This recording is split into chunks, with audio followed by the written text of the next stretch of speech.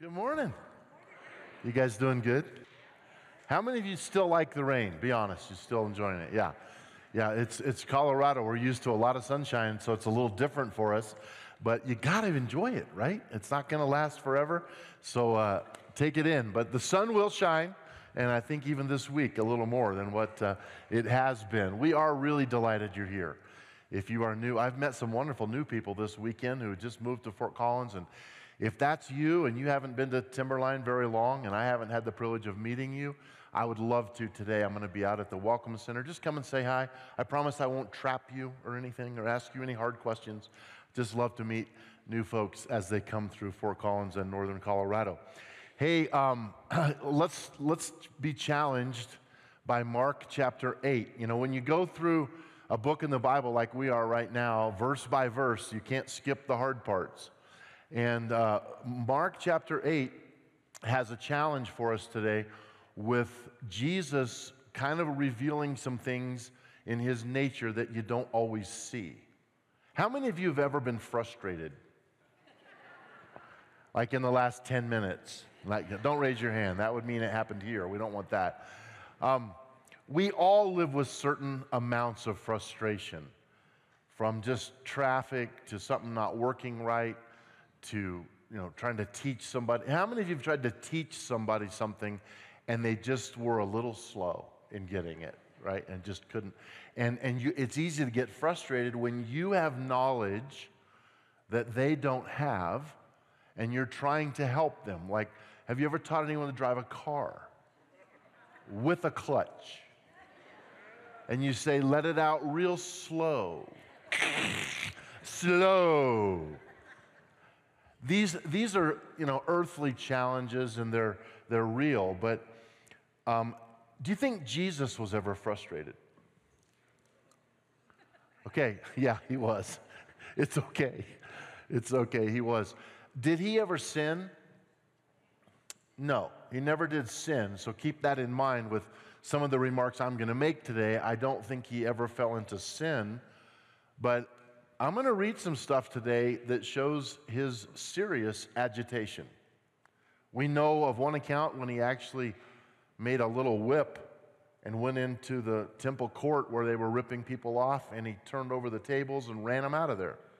Was he angry? Yeah. Can you be angry without it becoming a sin? Yeah. Can you be angry and it becoming a sin? Yeah. Where that line is, I don't know, but it's a challenge. And so I guess I want to just invite you on a journey with me today in these few moments to really take a look at what frustrates God. And I ask the question, do you get it? Do you get it? Do I get it? Do we understand? Did the disciples get it? Because they didn't.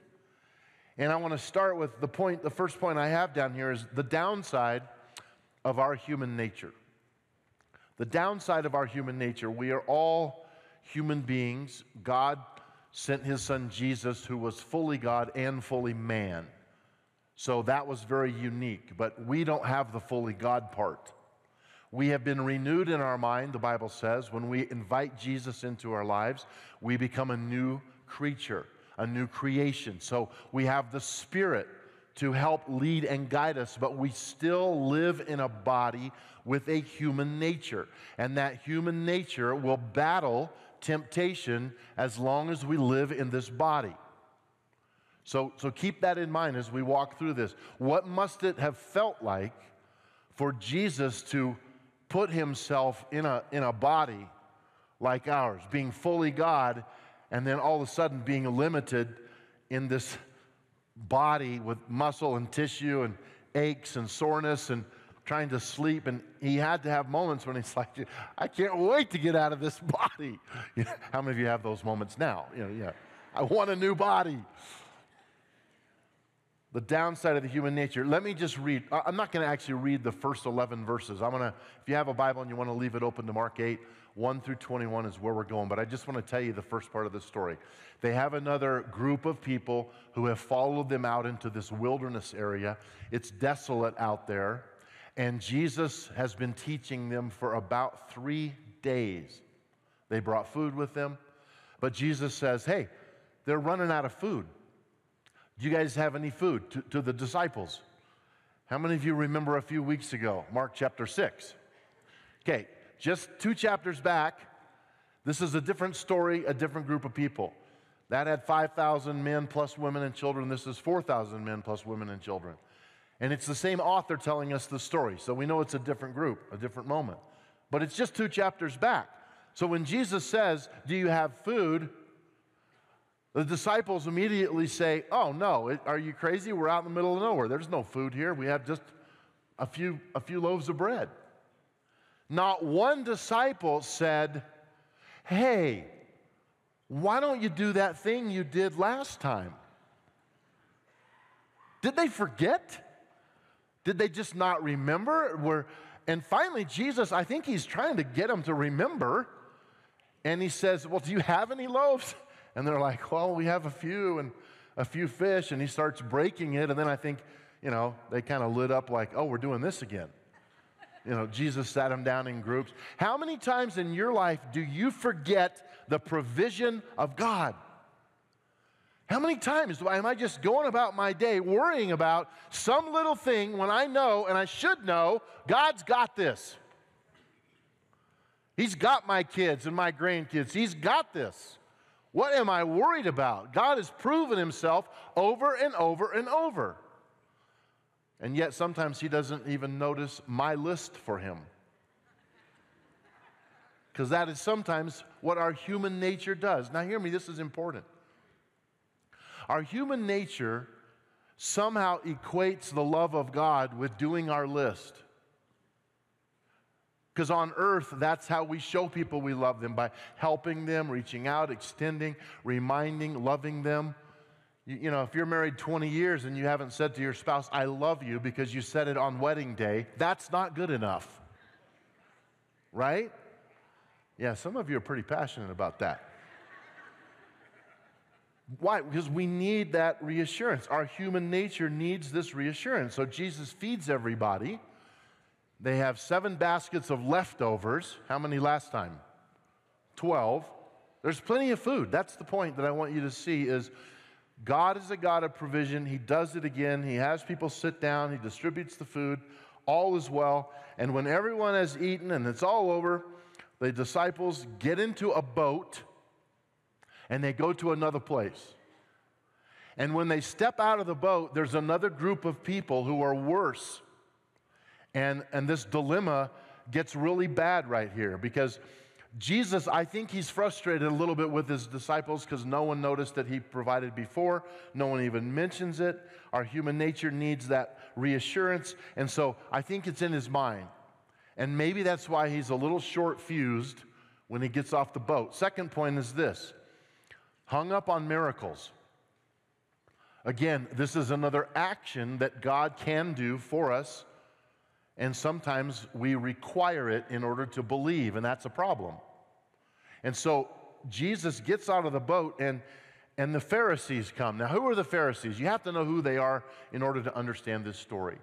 They're very religious. They're very intelligent. They're brilliant minds. They've memorized so much of the Bible. The first 5 books of the Bible they memorized like by the time they're 6 years old. They are very disciplined. The problem is that they judge everyone else. It's like an elitism group. They have their own rules. They're very legalistic. Do you know what I mean when I say that? Like, you follow our rules. They added to God's rules. And stupid things. Just stupid things. They forbid a woman to look in the mirror on the Sabbath because she might find a gray hair and pluck it out, and that's work. So that would be a sin. Now, that's not in the Bible, but that was in the Pharisaical law book.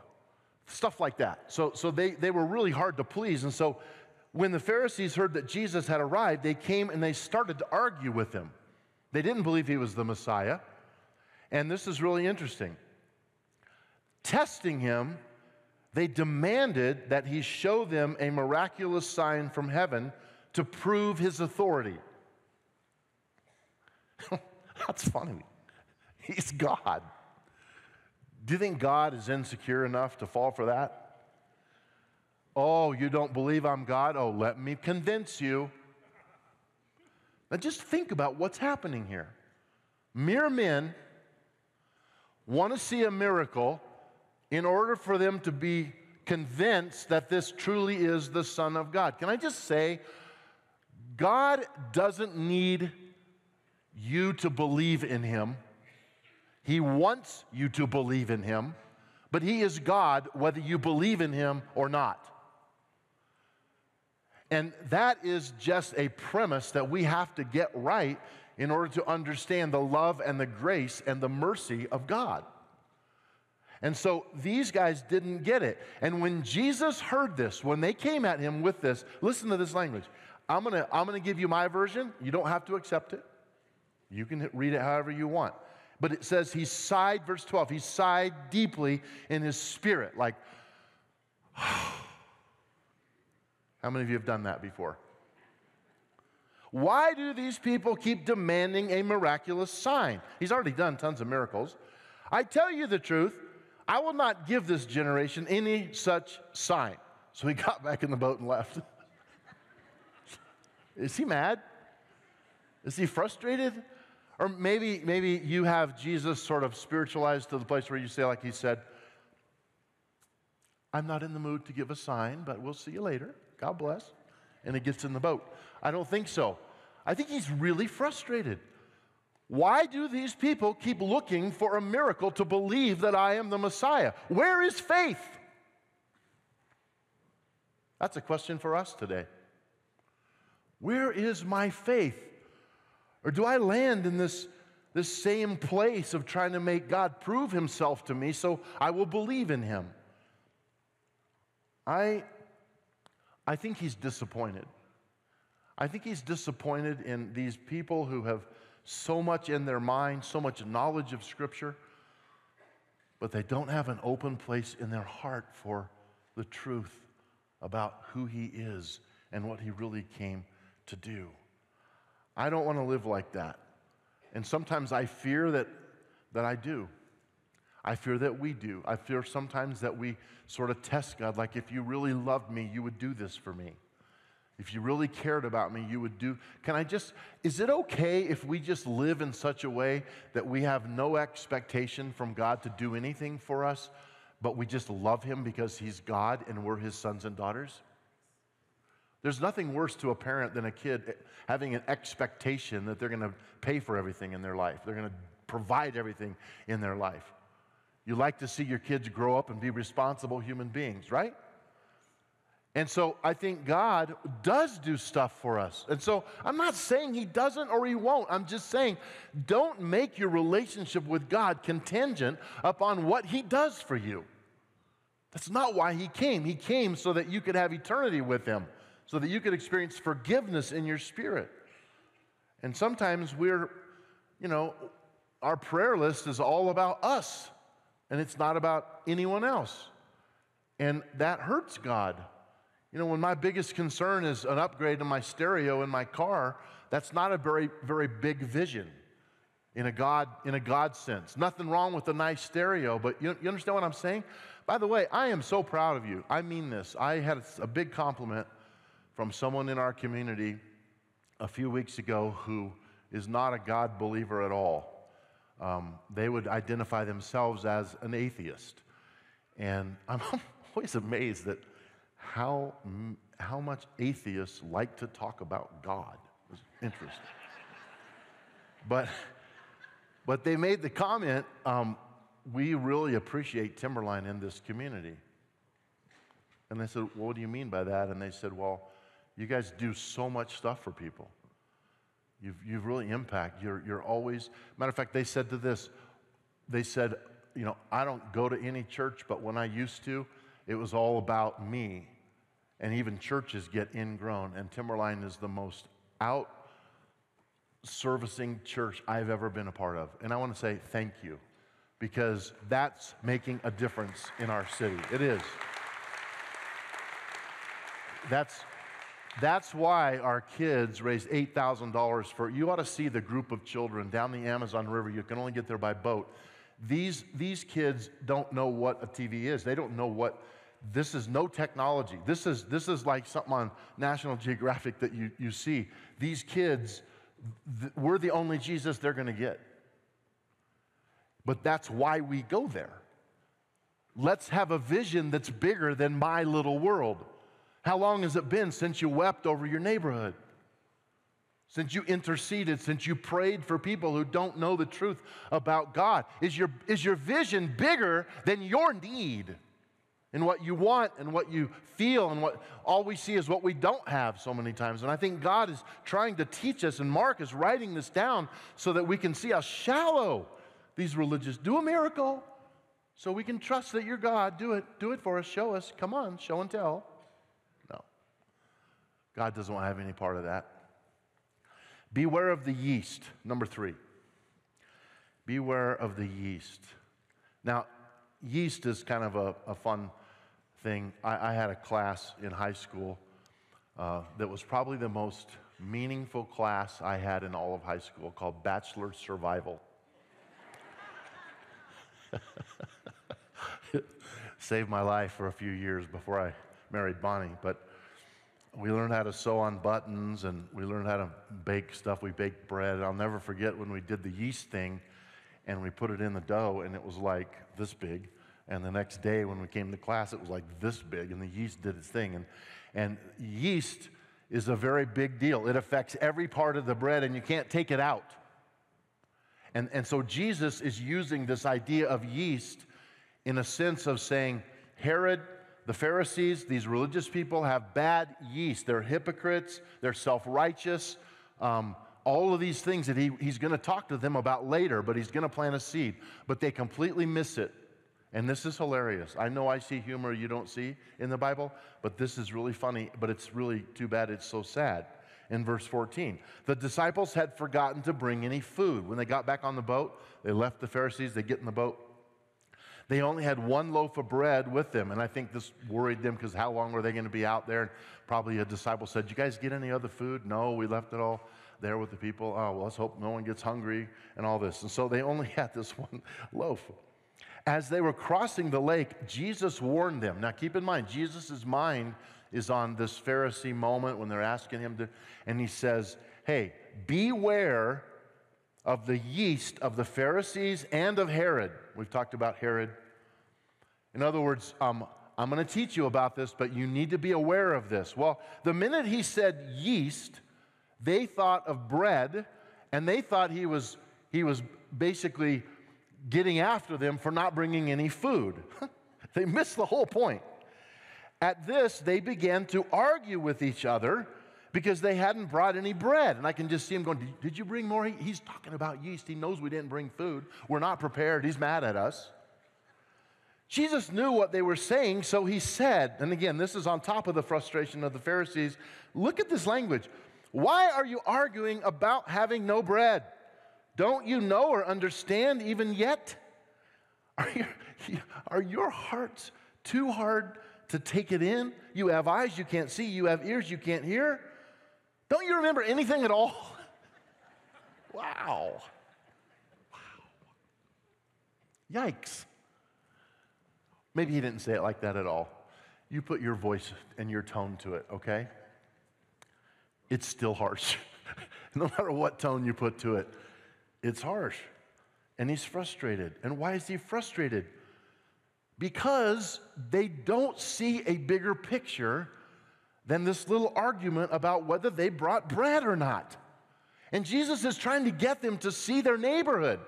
He's trying to get them to see the kids on the Amazon. He's trying to get them to see the world, the countries, the people groups that have never heard the name Jesus. But they're just focused on my little world, and can I get to work today, and am I going to stop at the store later, and what do I need, and what do I need, and God, please help me, help me. I'm not frustrated, just so you know. I'm frustrated at me sometimes because my view is so small, and I get so self-centered that I forget to pick my head up and see what God wants to show me. And that's why Jesus is frustrated. He talks about yeast because he knows what's coming. He knows that this hypocrisy is going to get into the church. It's going to be spiritual pride. It's going to be self-righteousness. I do this, I'm so good, I deserve the grace of God, I deserve the mercy of God. Prove it to me, God, prove it to me, God. That's the Pharisee lifestyle. I don't want that lifestyle. He doesn't want you to have that lifestyle. But let me tell you something. Yeast spreads. And it spreads from your actions and your words, your deeds. Everything you do spills over into someone else's life. Your little world, your friends, where you work, what I bring to the table, it's yeast that goes everywhere. Have you ever, with all the rain, we haven't had the water much, but the fertilizer, have you ever seen those little contraptions that you can buy them as a roller, but you can also buy them as like a hand crank, and you put seed in it or fertilizer in it, and it even comes with a little strap, so if you want to put it on you and you walk around. I've seen people walking around the yard doing this. What are they doing? They're spreading it out all over so that it gets everywhere. That's what yeast does. And our lives have a spreader attached. And if we know that, then we can be careful to make sure what we're spreading is good stuff and good fertilizer and helps the soil and nurtures people and helps grow them, and it's not self-centered stuff that just wants more. So yes, Jesus is frustrated. And finally, he has this moment with his disciples where he just kind of lays it all out there. And that is point number 4. God is a God of provision. He really is. And this is in verse 19. So he's challenged them. He's said some pretty harsh remarks, but now he's going to teach them, and he's going to try to get to the bottom of it, of what they don't understand. And he says, when I fed the 5,000, remember back then, with 5 loaves of bread, how many baskets of leftovers did you pick up afterward? And they said, 12. And when I fed the 4,000, this is men plus women and children, with 7 loaves, how many large baskets of leftovers did you pick up? They said, 7. Don't you understand yet? In other words, food is not the problem. We fed all of those people both of those times, and we had leftovers. I can provide. You don't need to be fighting in the boat about food. I'm on this earth for a bigger reason than that, and you need to get it. There's coming a day when I'm not going to be here and I can't help you, but you're going to see the Pharisees, you're going to see Herod, you're going to see these people put me on a cross and kill me. I'm going to lay my life down. I want you to be ready. You guys, this would be a challenge for you and me to say, how mature am I as a believer? Some of you who are brand new in your faith, you could be really dependent on God and you look to Him for everything and you can't make a decision without Him. I get that.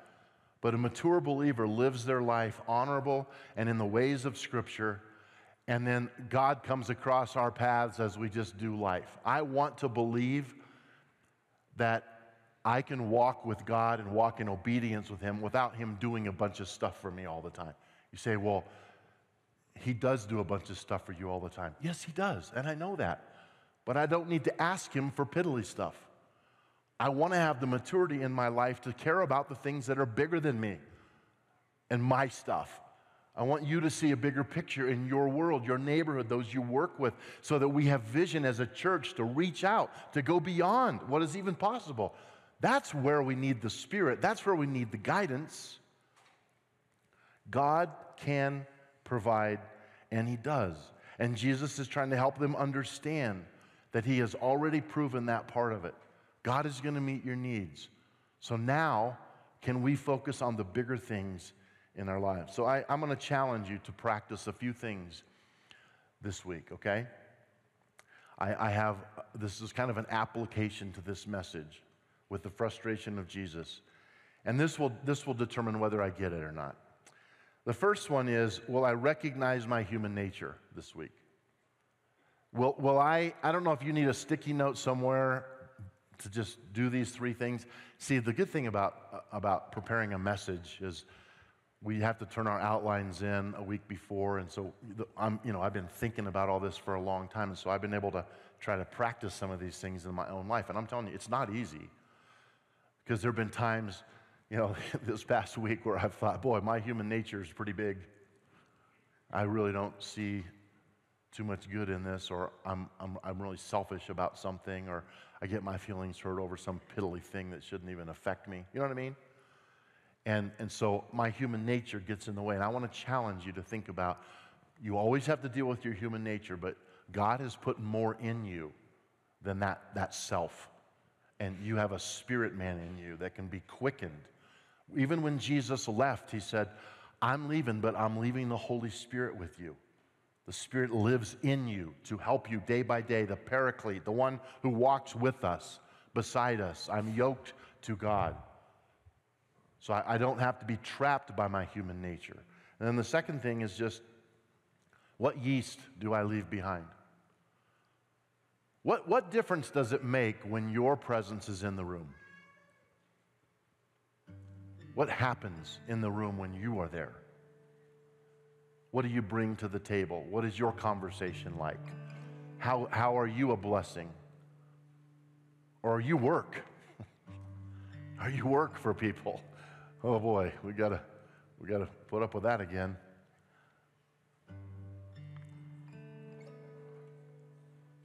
The last thing is just, am I living with gratitude? It's huge.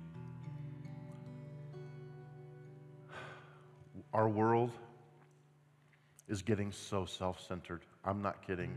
It just boggles my mind how entitled people have become in thinking they deserve everything when they don't. I don't. But what I have and what I've been given, I want to be really grateful for it. I want to have an attitude that says, Lord, your blessing is very real in my life, and I recognize it. And in these last days, I've had a real challenge. It's emotional. Sorry if I get weird, but I've been really emotional about some of you this weekend. I think God put a little something in my heart that needs to ask you a question and pray over you. Some of you feel like your life is a disappointment to God. It's what the disciples were dealing with in the boat. They were going like, oh, he's mad at us. Oh, he's mad at us. We didn't get it right, and I can't do it enough. And some of you are living with this thing of I'm just disappointing to God. I just can't get it right, and I know he's frustrated with me. Could all of you just bow your heads for a moment? Just in a private moment here. I'm going to pray over you. Those of you that feel like your life is disappointing to God. That's a really heavy blanket to have on you. And I want to get that off of you today. I'm going to ask you, I don't keep track of who raises their hands ever, but just for your sake, if you know that's you, and you're gonna give God a moment to do some surgery on you, would you just put your hand up and back down saying, that's me, that's exactly me. You can put them right back down. God bless you. All across this room, brothers and sisters, hear me. Me saying God's not disappointed with you is not gonna be the answer. What the answer is that you will open your heart with just a little window and let the Holy Spirit heal that hurt. You're not a disappointment to God. You are His creation. You say, but you don't know. You don't understand. I know I don't. He has forgiven you for every failure you will ever have for the rest of your life. He loves you. He wants to partner with you. So I'm going to pray. You got to be open.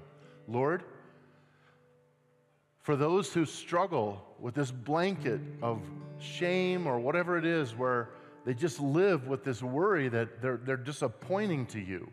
They're just not enough. Show them you are enough. Show them that's why they need you. Show them that you are a real force in their life and that you have come to give them life and hope and a divine nature through the Spirit of God. And I pray, Holy Spirit, that you will just rip this blanket back off of my brothers and sisters and let them see a bigger picture than themselves. One last thing I want to say with your heads bowed.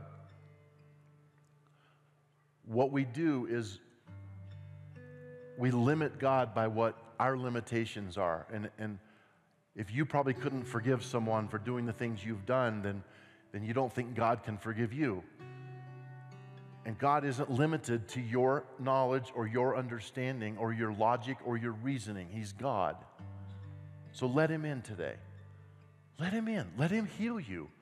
Let him move you to a new place where you see beyond your weaknesses and your tendencies, and you see the world in a different way. Lord, I ask this in your mighty name. Your mighty name. Amen. Amen. I love you guys a lot. I'm sure pulling for you. I really am. It's not going to get any easier. Our world it's a desperate place. But God is our hope. Amen? Amen. He is our hope. Let's believe on him. Let's lean hard into him. We're going to sing one last song together. And I want you to really just sing it out. It's a testimony of what we are to the world. And then when we sing a couple lines of the verse, I want you to think about, in light of this message, the words of this song. So stand if you're able, would you? And let's declare it.